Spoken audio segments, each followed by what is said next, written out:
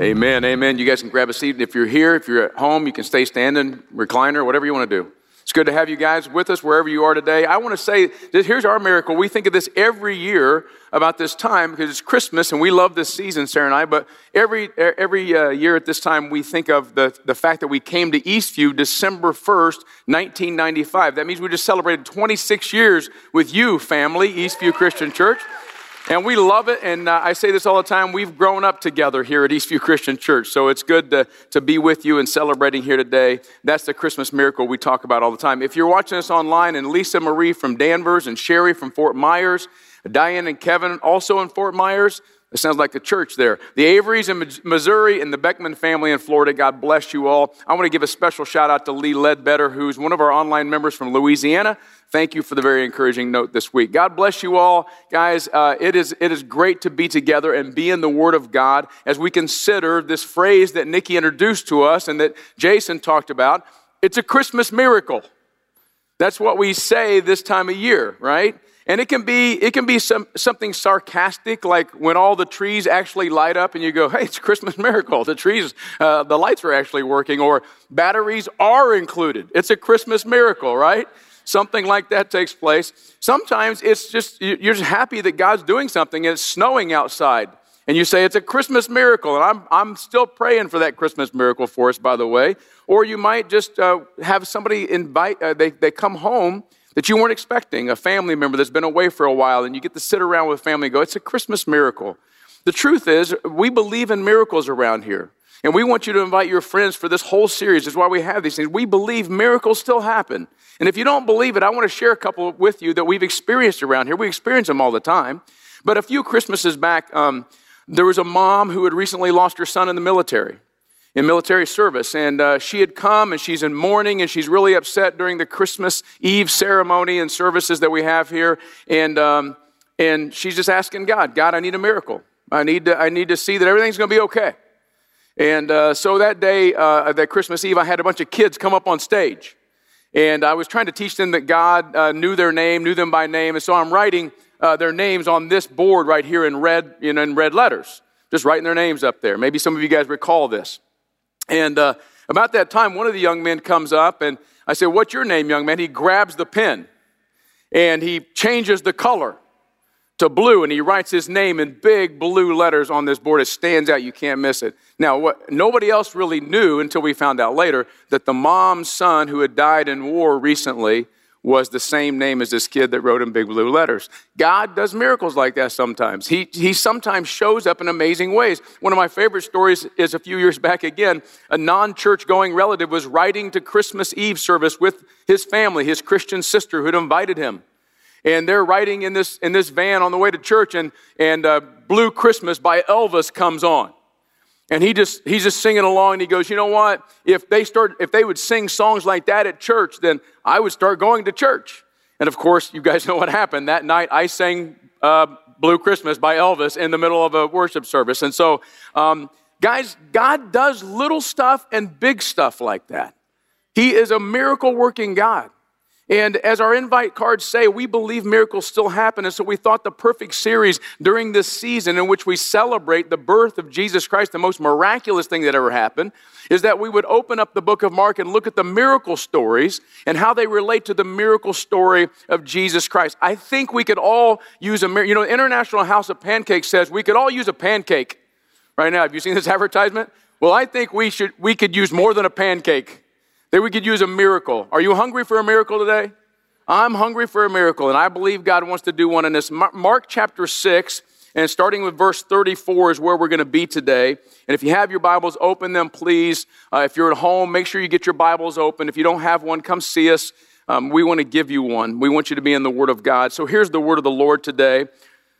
With the question, are you hungry for a miracle? When he went ashore, he saw a great crowd.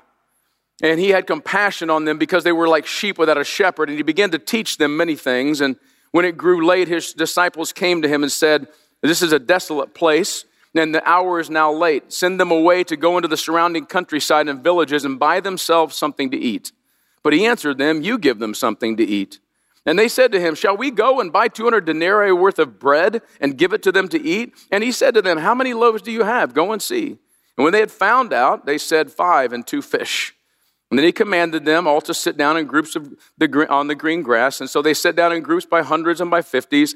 And taking the 5 loaves and the 2 fish, he looked up to heaven and said a blessing. And he broke the loaves and he gave them to the disciples to set before the people. And he divided the 2 fish among them all. And they all ate and were satisfied. And they took up 12 baskets full of broken pieces and of the fish. And those who ate the loaves were 5,000 men.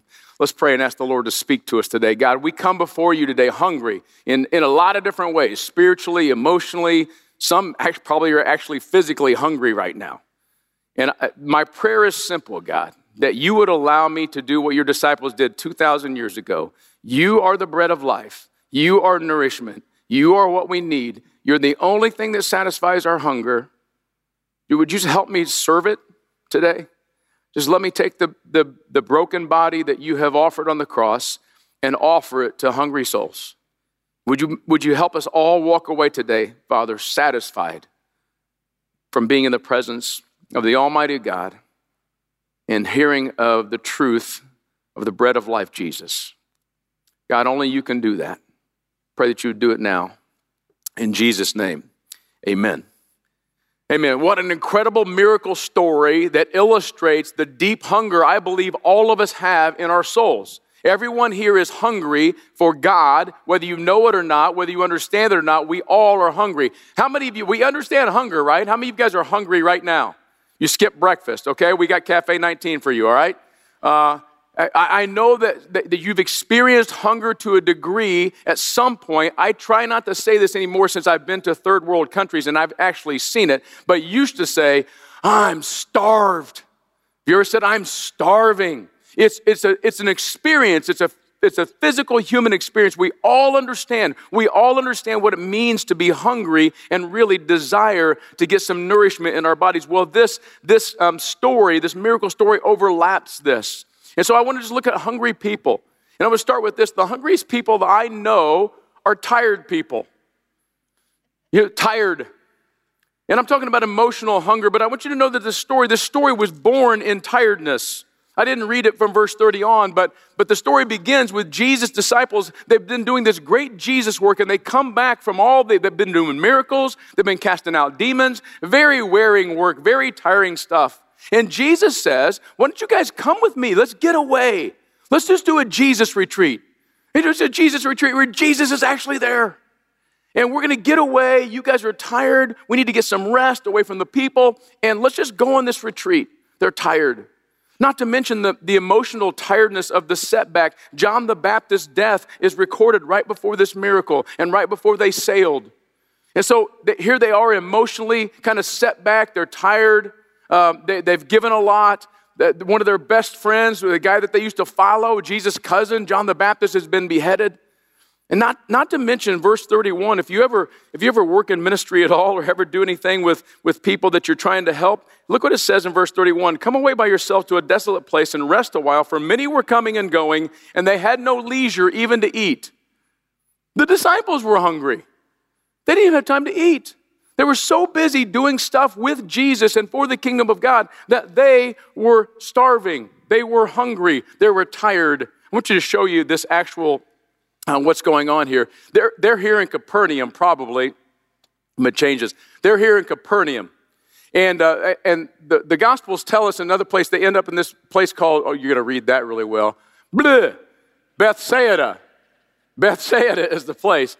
But they get in a boat here, and they basically go along the shore here, and they land in this place. Now, what happens is, as they're in the boat, the people from all around the Sea of Galilee and the different villages and stuff along the way, they're looking and saying, Jesus is in that boat.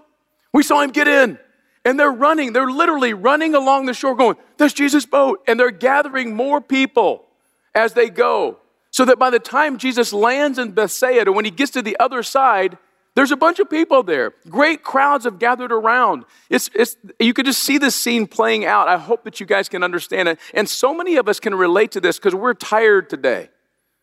We're hungry because We're emotionally tired. We want something else. We desire something else. Some of you are just tired. You're tired from working 60-hour weeks, and you're exhausted, and you haven't slept in a while, and you can't sleep for whatever reason. You got sleep issues. Maybe it's just that you're old like me, right?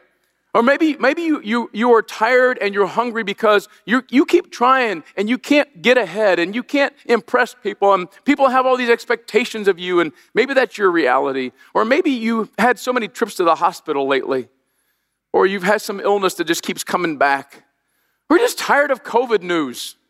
Just tired of the latest variant. You're tired of the latest thing that's going to happen and everything related with that. Maybe it's your kids' activities. Maybe you're just tired of running around from here and there. I have found some of the hungriest people I know are just tired. They just desire something else, and they keep running so much that they can't get filled up. The hungriest people I know are not just tired, but the hungriest people I know are without direction. Do you see this line that Jesus uses here in verse 34? When he pulls into this, and I want you to understand this, when they row into the shore, they see the very crowds they're trying to get away from. I'm going to talk to you about the disciples in just a moment and how they must have said, oh no. Can we just go a little farther south, get to the Gadarenes or something? Why are we landing here? We'll get to that in just a moment. But they see a sea of faces and excitement. They're probably pushing. Some of them are sick. They're trying to shove people towards Jesus. I want you to see all through the book of Mark. I was pointing this out in the preaching team meeting this week. That the great crowds. This is rock star status for Jesus. Everywhere he went, people were pushing and shoving and trying to get close to him. And you know how people are. They were being pretty polite, right? It's a crazy bedlam scene every time Jesus is in public. And these disciples, I'm going to pretend like I'm Thaddeus. You might have just sitting there going, are you serious, man? Not again. I can see this. Jesus is going to start preaching a sermon. I bet you $100. And I'm tired. And I'm hungry just for some rest and some alone time. And here we are. Here are all these people. But here's what's great about Jesus. Jesus looks at them differently. Jesus looks at them like they're sheep without a shepherd. Do you see that? And when he pulls in, he says, they look to him like sheep without a shepherd. In Matthew, the same passage in Matthew says, they were harassed and helpless like sheep without a shepherd. That you guys should take note of anytime there's a sheep thing in the Bible, because that's who we are. The Bible talks about the people of God being sheep all the time. Let me tell you why we're sheep. Number one, sheep are pretty vulnerable. They don't have a defense mechanism. You don't have a high school team called the Fighting Sheep, because sheep don't fight. Sheep get eaten by wolves. And it's a unique animal in that sheep are vulnerable and susceptible to attack like none other. Sheep have a lot of needs, like lots of water and lots of green grass, but they don't know how to get there. So sheep tend to put their dumb little heads down and wander around and get lost and wander off and become vulnerable and become prey to something else. They're also prone to injury and illness. Aren't you glad that the Lord referred to us as sheep? But it's so true. Unlike any other animal in the animal kingdom, a sheep needs someone to take care of them. A sheep needs a shepherd. And Jesus looked at these people that were wandering around, and they were lost, and they were desperate for a miracle. They were hungry for more. And they come onto the shore, and Jesus goes, the sheep are back. And he sees them differently than the apostles do. So many of us today are without clear direction. You're not sure what God's up to. Maybe you're a sheep that's been following the shepherd for a long time and you're still going, where is he going? How is this going to turn out? Why isn't this prayer going to be answered? How is this pain going to go away? When will this ever end? And some of you are here, you've never started following the shepherd, and you are wandering around looking for green grass, and you're never satisfied. The pasture you're in right now, you need something else. So we need Jesus. Listen, if you're here today and you're hungry for a miracle and you're not a follower of Jesus Christ, there's a miracle for you. He wants to feed you. He wants to lead you because he knows he's the good shepherd and he wants to take care of you. This other thing in this passage that's clear, and this is the big duh. Sometimes I come up with some, incredibly brilliant things. The hungriest people I know are without bread. That ultimately is the issue here. They don't have something to eat.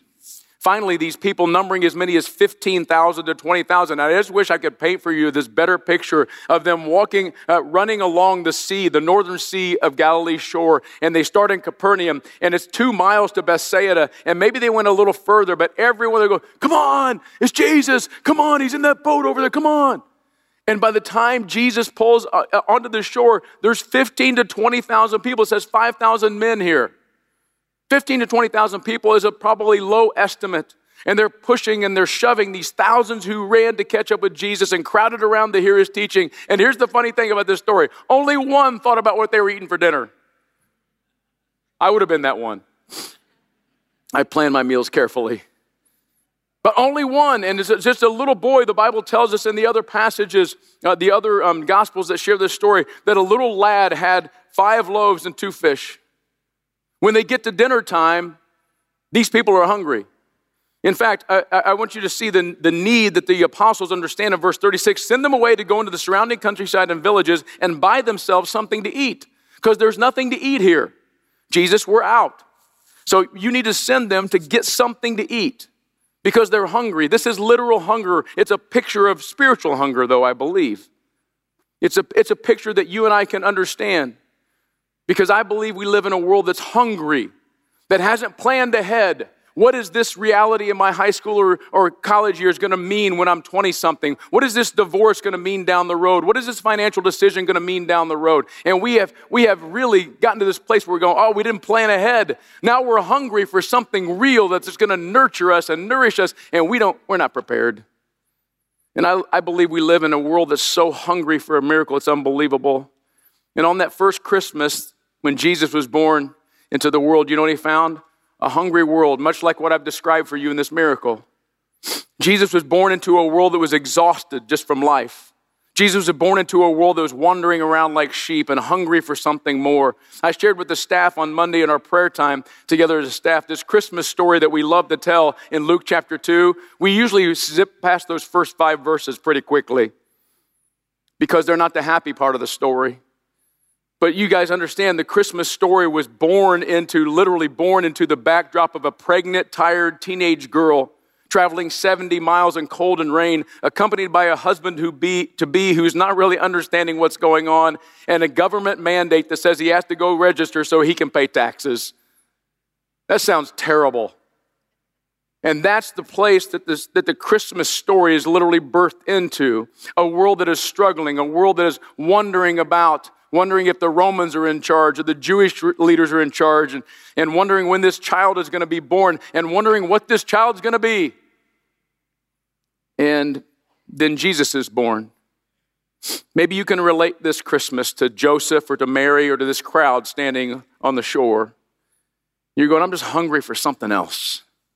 I'm hungry for a miracle. I'm hungry for God to do something in my life. Well, I've got good news for you today, is that Jesus is here to do a miracle in your life. That's why he came.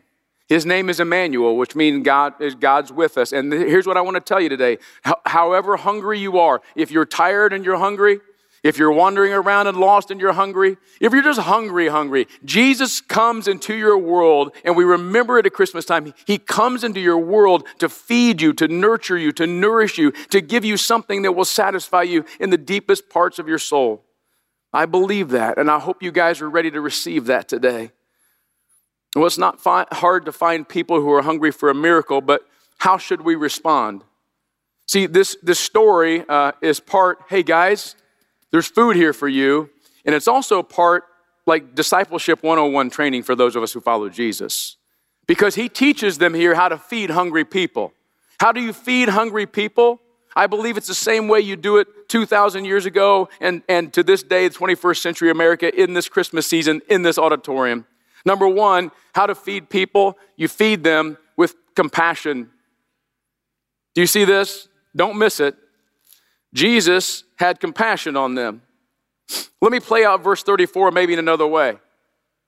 He saw the great crowd and he got out of the boat and he said to them, hey guys, we're really tired and we're on a retreat right now.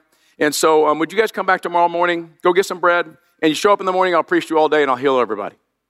He didn't do that. Or I can see Peter stepping out. I got this, Jesus. Hey, guys, get away. We're on a retreat. We don't have time right now. We're going to go over there and camp. You guys leave us alone. That's not what happened. This verse says in verse 34 that he saw the crowd and he had compassion. I love this. I can just picture the disciples seeing the crowds and just turning into reverse rowing. You know, they're coming, are you serious right now? Okay, everybody, let's go. Let's go. Let's get out of here. I'm tired. We came here tired. We're trying to have a retreat with Jesus. We're trying to get away and refresh and renew and feed ourselves. But this one word overwhelms it all. Jesus had compassion. He cared. You know, I love this word. I've said it before. It's the Greek root word, splunkna. Splunkna. It sounds like what it is. It's intestines. Jesus had intestines for these people. He had guts. He was moved in a deep, deep place inside his soul. He couldn't say, come tomorrow. He couldn't say, see you later. He couldn't say, leave us alone, because something moved deeply in him for these people. And here's a discipleship lesson for us. We're never going to feed hungry people unless we learn to have compassion on them. We got to care. And it's really easy not to care. We're never going to feed hungry people of our world until we're deeply moved by their needs.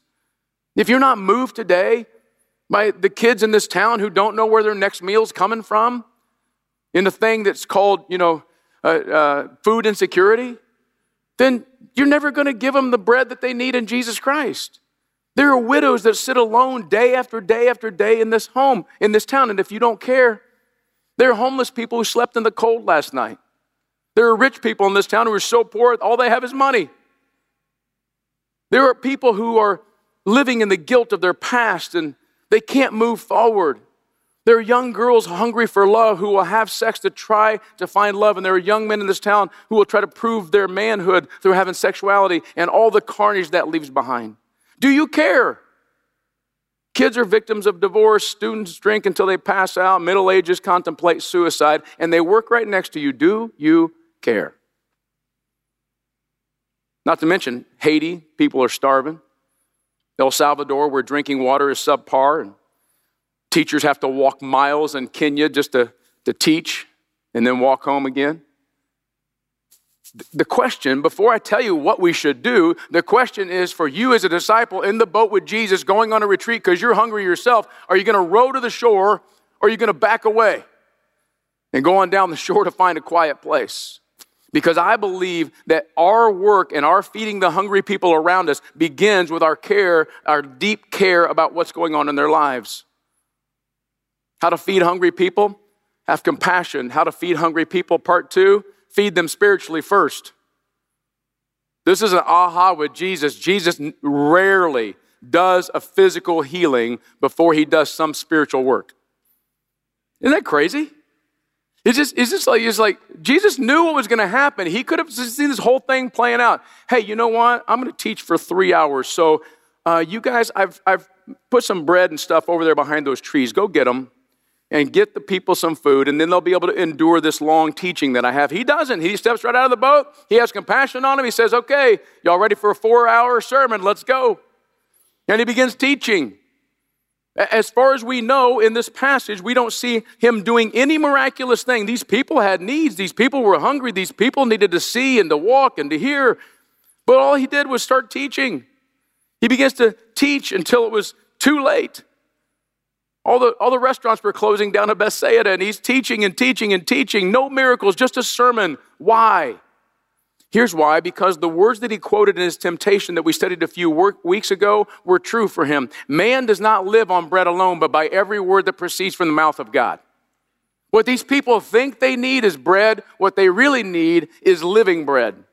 What they really need is to be nurtured in their souls. The living word teaches so that he can satisfy their spiritual hunger first. One of the reasons that we do the way we do with international ministries is that we partner with churches because we believe the church is going to be the super. Listen, I care about people in this world that don't have drinking water, but I want them to have living water first.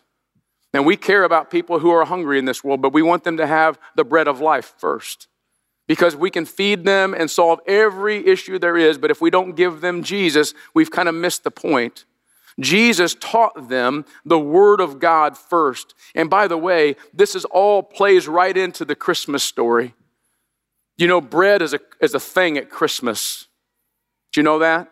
Because I know how God is. God's a perfect planning God, and everything is detailed to the last cross T and the dotted I. So maybe you know this and maybe you don't, but I get fascinated with this every year. He's born in the city of David. For unto you is born this day in the city of David a Savior. Bethlehem's the city. You guys probably know this because you guys look smart. Bethlehem means house of bread. That's what it literally means. So when God says, I'm going to feed the souls of mankind, I'm going to feed this world and nurture them and nourish them, I'm going to send the bread of life to be born. Where would I have him born? How about the bread? How about the city, the town of bread, the house of bread? Bethlehem. And then, of course, Jesus becomes this bread of heaven. Remember the miracle from Exodus? He tells this story in John chapter 6. The people are saying, well, Moses gave us bread from heaven. And Jesus says, no, God did that. That's a picture of what God does. And then in John 6:35, he says, I'm the bread of life. And finally, you guys see this, right? In 1 Corinthians 11, where he gets these instructions, Paul does, that Jesus broke the bread and said, this is my body.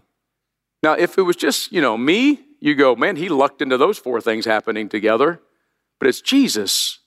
He was born in the house of bread. He is the representation of the bread of heaven. He is the bread of life. And when we take communion like we did earlier this morning, he is that broken bread that is for our ultimate salvation and our nourishment. Guys, Jesus knows these people are hungry, and he knows what he's getting ready to do, but he wants to see what his disciples will do.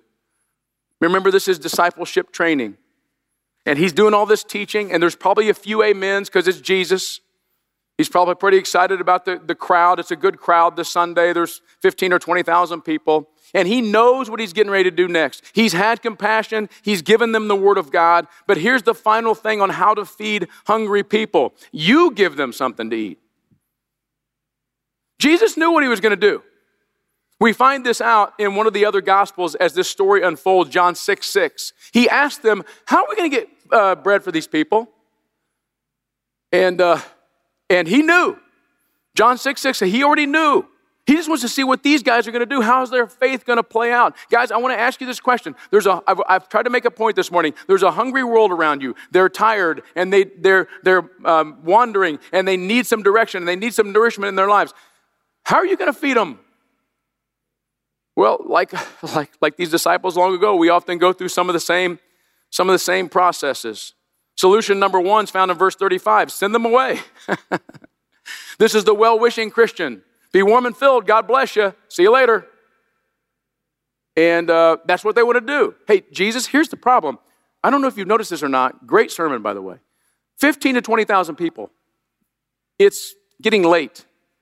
We're hungry ourselves, actually. We remember we skipped several meals over in Capernaum before we got on this boat. And it's time to eat. Just send them away and let them take care of themselves. And many people today, even followers of Jesus Christ, just go, well, it's their problem. It's not my problem. They're hungry. Let them figure it out. Solution number 2 is found in verse 37. I'll figure out how to do it on my own. I'll do the calculation. In John chapter 6, we find that Philip's the guy. And Philip's going, you would expect Matthew because he's the money guy. But Philip's just 200 denarii. 200 denarii is the plural of denarius. A denarius was a day's wage for a laborer. We're talking 2/3 of a yearly salary. That's how much it's going to cost for us to go to this place and buy bread for all these people. He's trying to figure it out on his own. Have you ever tried to figure out Jesus stuff on your own, in your own power? Solution number 3 was try to scrape some food together. This may be the worst idea. But Andrew, he goes, we find that Andrew in John 6 is the one, Peter's brother, who identifies this little boy with 5 loaves and 2 fish. I love that there's just, look at, anybody got any bread? Anybody? There are probably some people going, no. Just hiding behind their back. This little boy goes, yeah, I got this. And Andrew's thing was, yeah, we found it. We tried to stir this up. We tried to find the food so we could all share, have like a pitch-in dinner. But we only have 5 loaves and 2 fish. And here's what he says in John 6. It's not recorded for us here in Mark, but Andrew says, but what are these among so many? Because I really believe that last thing is what a lot of us do and causes us to miss miracles during this time, this season. Because we look at what we have and we go, that's not enough. This could never make a difference. And honestly, let's just, in our logical way, there's 15,000 people, there are 5 loaves and 2 fish. What good will that do? It's a great question. But they missed the lesson that Jesus was trying to teach them. Because what Jesus was trying to teach them was, give me what you have and ask for a miracle and believe in a miracle and stand back and watch. And I think he's still saying that to us today. When we think and consider of all the things that are the needs of this world and this community and the people around us, the emotional needs, the spiritual needs, just in this congregation alone, and it's overwhelming. It's like, I can't do anything. I can't give enough. This expanding ministry offering, we want $1 million. I've only got $10. I've only got $100. I can't give. You know what? Jesus is not asking you to figure this out. In this hungry for a miracle world that we live in, he's not interested in us problem solving and using our own power. He's interested in how much faith we have. And he's calling us today saying, hey, would you just give me the 5 loaves and the 2 fish? And I'll take care of the hunger. There's something else important that he does here. By the way, the Bible doesn't tell us how the miracle actually happened. We don't know if it's sleight of hand. 2 here, 5 here, 6 here. I mean, we don't know. We don't know if he said, hey, just go look in those baskets over there and there's bread multiplying everywhere. We don't know. Maybe he just went through a McDonald's drive-thru and said, I'll take 5 or 2 filet of fish and an extra bun. And that was it. That joke never gets old to me. I've been telling it for 37 years. And nobody ever laughs. Remember, this is Christ follower training, guys. He's going to do the miracle, but he wants to involve his followers in this great work. So he says, I want you to help organize this sitting down. Sit them down. Get them ready. They sit them down in groups of 50s and 10. I'm sure they had some like gluten-free sections too there for him to do this miracle, right? But what he did then, he desires for us now. He wants to use us to do the miracle work. He's the miracle worker. He's the one that takes 5 loaves and 2 fish and feeds 5,000 men. But he's asking us to be involved. He's asking us to pass it out. Guys, you're going to hear about this over the next several weeks, but we believe that God is calling us to help serve the hungry people in the world. These are a few photos. Up here you have the group of El Salvador, this church. They're meeting together, planning a well system or something like that. This is the housing that's proposed for our teachers that are teaching at our school that we helped start in Kenya. This is a Haiti food pantry, like what we do here, except way more crucial for daily living. This is a Welcome Home Haiti house. This is the guy that's planning the church. I circled Jamie's face. He's planning a church down in South Florida. This is the Eastview Leadership Development Center that we started 5 or 6 years ago in Damo, and they're ready to do another one because they train thousands of missionaries, evangelists every year to plant churches. My question is, how are we going to get enough for all these people? And Jesus' answer is, you give them something to eat. You give sacrificially. We're praying for miracles here, people. We're not trying to figure it out on our own. We're not doing the minimum. We're trying to get a miracle during this Christmas season. We believe that Jesus multiplies what we have when we give it to him with faith, and he miraculously wants to involve us into feeding thousands, millions of people. I want you to notice the result of this feeding of hungry people. I love this word, verse 42. They all ate and were satisfied. Not hungry anymore because Jesus did a miracle. And my prayer for us in this town and in this world is that because we're willing to serve the food that Jesus miraculously provides, that millions of people this Christmas are satisfied. They're full. Prayerfully, when you came in this morning, you received one of these cards. It's a star symbol that represents the miracle that led the wise men to Jesus.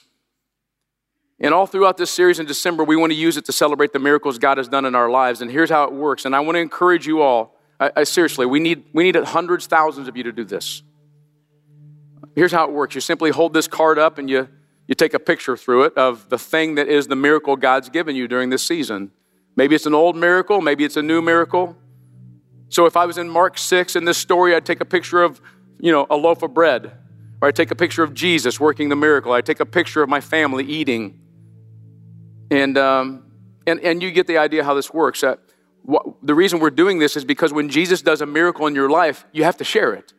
One of the ways that we feed people around us is saying, hey, I was hungry once too, but he did this, and now I'm full. And so we want to share these miracles. In fact, this is a cool thing one of our guys pointed out this week in the meeting. This is the only miracle that Jesus does that's told in all the Gospels, Matthew, Mark, Luke, and John. Why? Because it's a miracle that has to be shared. So here's how this works, guys. You guys are way more technically savvy than I am. You take the picture. You post it on your social media with the hashtag, #ThisIsMyMiracle. All one word. This is my miracle. All one word. Tag at Eastview Church. If you don't understand it, ask your grandkids. But we want to celebrate the miracles that God's doing all through this season because he's a miracle working God. Miracles still happen. And we want to celebrate what he's done in our lives so that we can share with other people what he's getting ready to do in their lives. Would you help us witness to the miracles that God's done in our lives? Somebody is hungry for a miracle right now. And Jesus is asking you and I to give them something to eat.